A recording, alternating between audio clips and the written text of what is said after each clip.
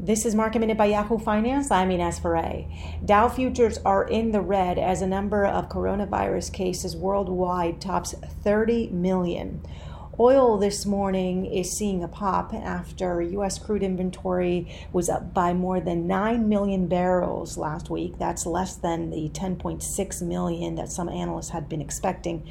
Also, President Trump has said that the government will release a plan to help oil companies. That plan would include adding more crude oil to the national reserves. Royal Dutch Shell reported its quarterly results, slashing its first quarter dividend by 66% to 16 cents a share from 47 cents a share in response to COVID-19 and the lower oil prices. It has also suspended its share buyback program. And Kraft Heinz has beat on the top and the bottom line. Its earnings came in at 58 cents a share. Organic sales were up 6.2% for the quarter. Consumers stocked up on Kraft Heinz products during the shelter-in-place measures. For more Market Minute news, head to yahoofinance.com.